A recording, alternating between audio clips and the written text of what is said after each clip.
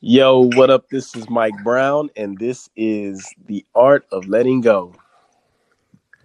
Today, I have a special guest in the building that, man, you were just in China, right? Yes, And up until February 7th. whew, so you experienced everything that we are experiencing now. Yes. Yes. The initial panic, not knowing what's next, all of that, yes. But it seems like it's times 10 now in the United States, which is really crazy. Yeah. Before we get too far into it, though, can you introduce yourself to the people? Okay, yes, my name is Brittany Francis. I am a teacher, and I am originally from the from the United States. I'm so used to giving this speech while being abroad. I'm originally from Louisiana. I'm an alum of Xavier University of Louisiana, Yes. and I'm a teacher. Okay. So what were you doing in China? So I was teaching in China. Initially, I went over to teach like at a language learning center. So they're basically like tutoring centers basically for kids between the ages of 3 and 18 to learn the ins and outs of speaking English. Wow. That's really dope. What made you want to do that? Well, so initially, like I was in Houston and I had just kind of got bored with life. And I was looking into becoming a teacher here. So I was already starting a process of becoming a teacher in Houston. And, I was, prepping and, studying for like little tests and different things to do like a certification program. And I was inspired because one of my friends who actually had been teaching for a while had gotten a job offer in Dubai. And I was like, man, I wanna go abroad too. Like I would love to live, in another country, whatever. So I started making plans to do it like, later. Like, okay, I'm gonna teach in the States for like a year or two and then maybe pursue that opportunity later. But it just so happened that I started doing some research. I was initially looking at Japan and um, for some reason at that moment, Japan seemed like it was harder to like, fulfill the requirements to get over there. And so I started looking at China and I just threw my resume out there on one day on faith. And then I got a call back and I was in China like a few months later. Wow. How long were you out there? Mhm. I was there for 3.5 years. Dope. And Yes. what? Was this what brought you back? Like the pandemic over there? Yeah. Wow. Yes. Yes and no. Yes and no. You know, I had a great time living in China. I actually had moved up from teaching at the Language Learning Center and actually had got my feet wet like in early years. So I did a brief stint teaching high school kids, and let me just tell the world that teenagers are teenagers no matter where you are. So just know that that was a challenge either way, even if they were Chinese. Um, and then after that, I was teaching early years, so I was teaching like ages 2 through 6. Wow. I had learned a lot. Being an educator and learning all the different ways that like kids at that young age can retain language and all the things that they can learn and do. Like it was really fun getting to learn those types of things, being a teacher and actually doing hands-on things with them and whatever. um but yeah, so the pandemic is part of it, um, because at that moment in time I was ready to come back home. Yeah. And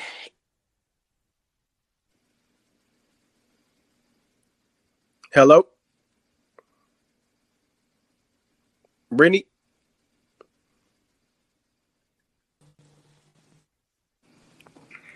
okay, we back. Cool. Yes. Technical difficulties. They hating on us. Technology hating on us for real. Right. But yeah, we left off where you were saying why you left China. Okay, and I can't really hear you as loud as earlier too. Um, so where was I? Yeah, so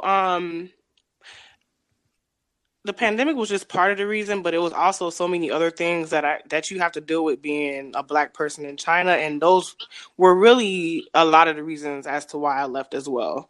The pandemic was just like the icing on the cake. Wow. So what was it like being a black person out there? Well, so I'm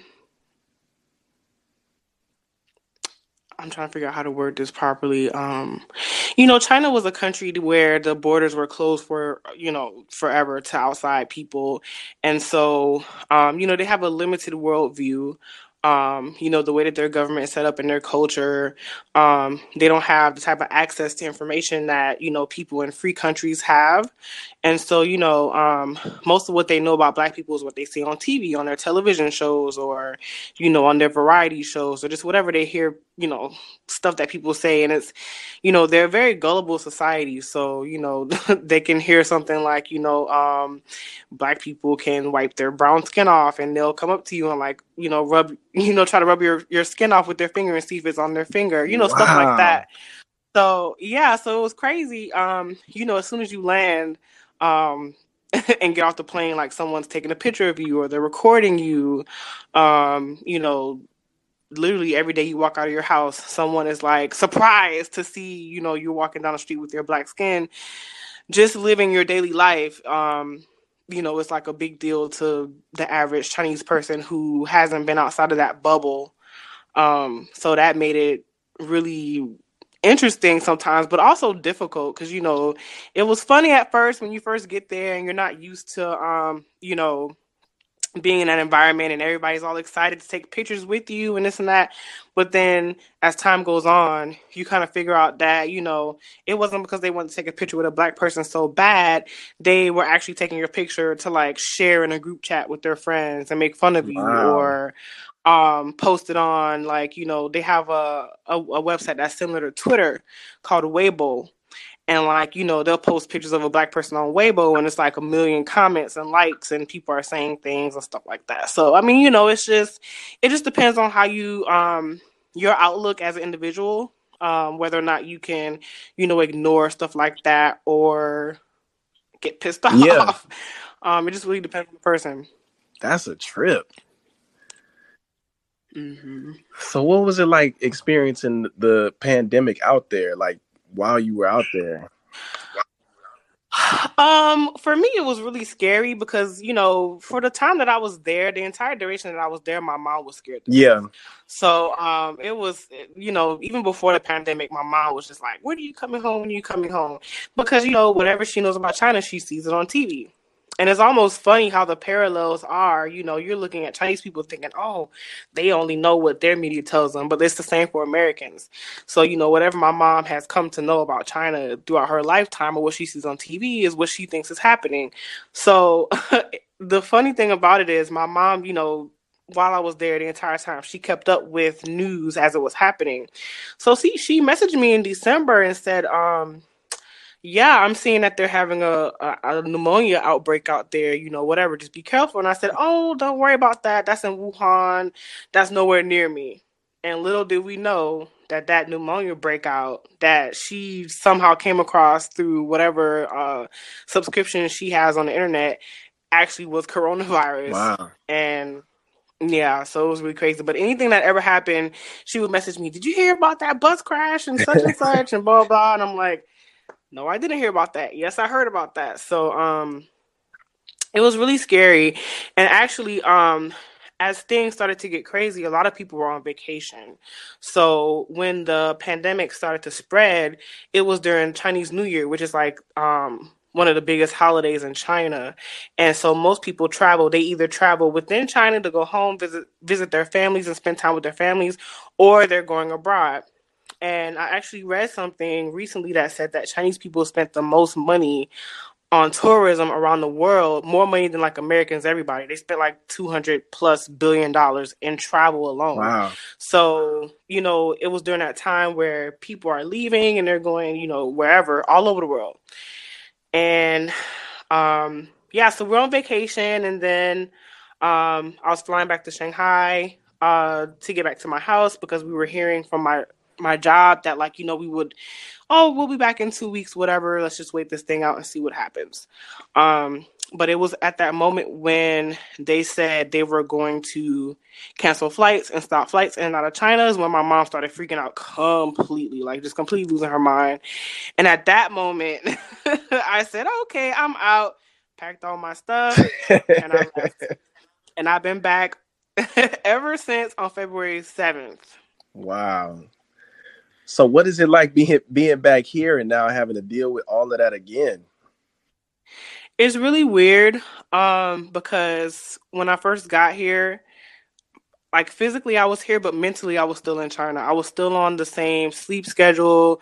I was up all night and sleeping during the day, keeping in contact with nearly all of my friends in China, keeping up with all the drama, keeping up with everybody's story about whether they're staying or leaving. And, um, then there was a lot of drama at work.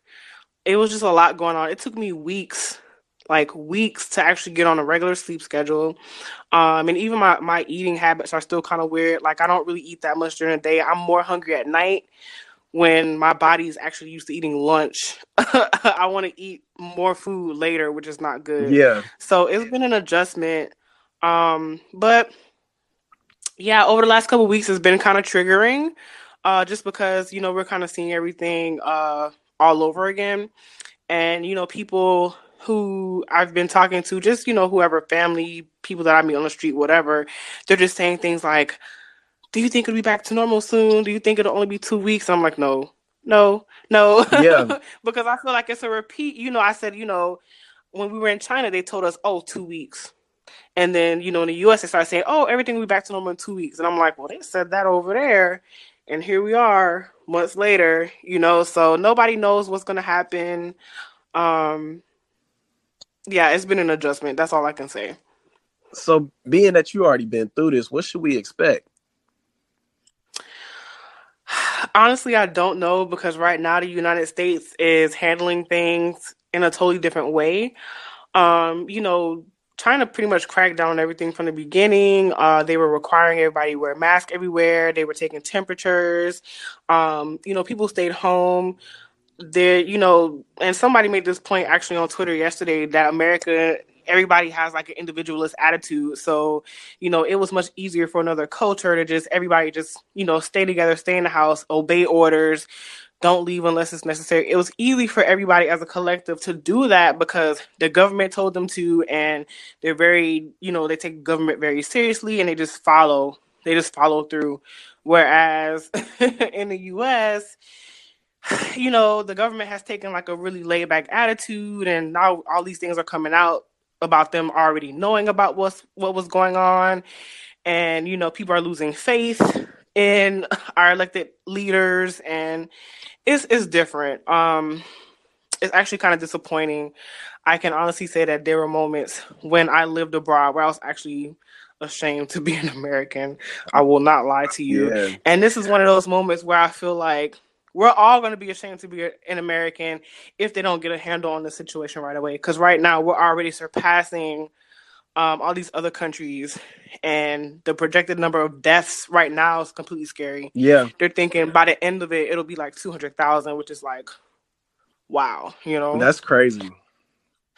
Yes, yes. And another thing, it's been really rough because, initially, even while I was in China, I also had this kind of feeling of being disconnected. I didn't know the language. And so, I didn't know what the real numbers were. I wasn't getting like, personal accounts of people who were losing family members from it. So even though I was still there, and I was only there from from the time I got back from vacation up until when I came back, it was only 10 days. But I didn't get those personal accounts to really feel like it hit home. But then once I got here, and people that I went to Xavier with, or friends and family from China who came back home, or just people that I know in the States, are losing their granddads and their uncles and their cousins and stuff. And then it started to get more real. Whereas when I was over there, I didn't know people who were losing people, but over here, somebody's dying every single day. Yeah. So it's hitting so much more closer to home. So it's a very serious situation, and we just got to be diligent and, wear our masks, stay inside, wash our hands, just take it seriously and stop hanging out. Don't go to house parties, and, just That's follow so the rules. reckless. Right? Have you seen all the videos of people just hanging out, kicking it? Yeah, no, I personally know people that are like having house parties and stuff, and it's scary. It's very scary because but at the same time, I was telling somebody, if I was 2021, I probably would have been that person that spring break, like, oh, this, this ain't Mm-hmm. gonna stop me. So, I Mm-hmm. understand it, but as a mature person, I'm very scared for them and for all of us. Yeah. Well, I also had another thought that it's really sad because I think that because people are so used to being overworked and not having time off, not having time to let their hair down and just breathe, a lot of people are just taking this time to take advantage of just not having shit else to do.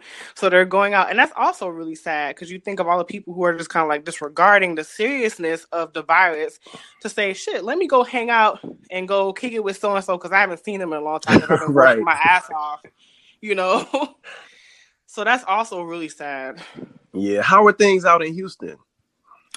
Houston is Houston. They just enacted like a stay-at-home order a couple of days ago. But I love Houston. Like when I came back, I was literally telling everybody who would listen, like, I'm back in my happy place. I'm happy. I'm happy. So, initially, like I was very happy to be back.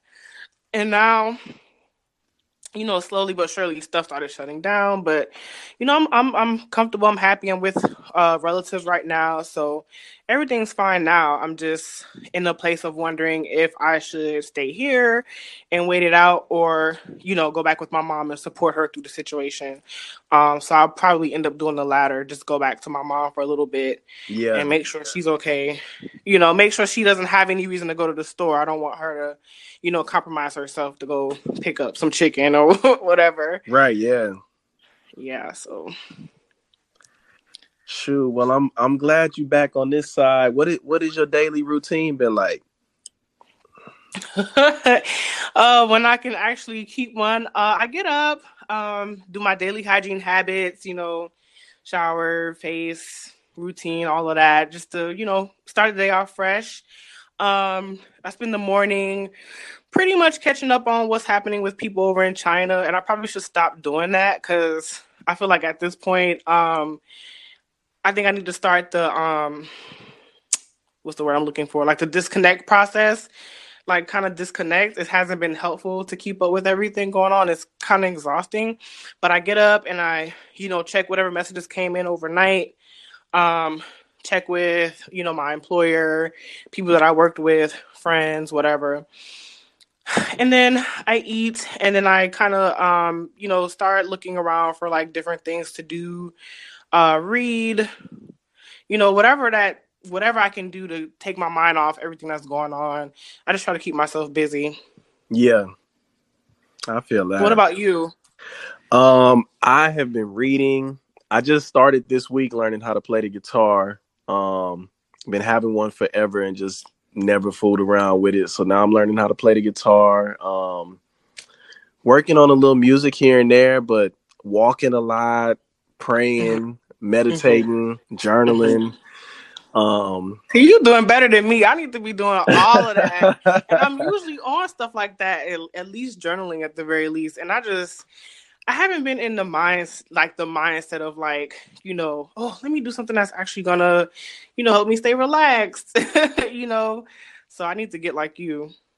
you know what? It's been bringing some presence to me because it's forcing me to just really look at where I am right now. Because sometimes, like, for me, my mind is always either working on something or planning out what I need to be doing next. So, kind of slowing down and just taking that time to look at, okay, what's going on right now? How you feeling right now? What's this? What's that? And it gives me a lot of clarity and a lot of peace. Because sometimes I'm not in the mood for it. I try to do it every day, even when I'm not in the mood, just to clear that space. Hello. Okay, I'm back. Cool. We back in, and thank you for your patience. I really appreciate that. No, no problem. No problem at all. So the question I was going to ask you before we get out of here is, what is one piece of advice that you've learned on your journey that you could share with the listeners? Well, I think that the most important thing is for everybody to stay safe. Do your due diligence. But not only safe physically, but like mentally as well. Because I know that with so much uncertainty, that, you know, it's easy for people to slip into a place of thinking like, oh my God, what's going to happen? Am I going to lose my job? Is my income going to be affected? Oh my God, please edit that. Affected. Um, you know, so many unanswered questions. And I know that it can be hard to just kind of like, you know, just be still. I think the most important thing is for everybody to be still, stay calm.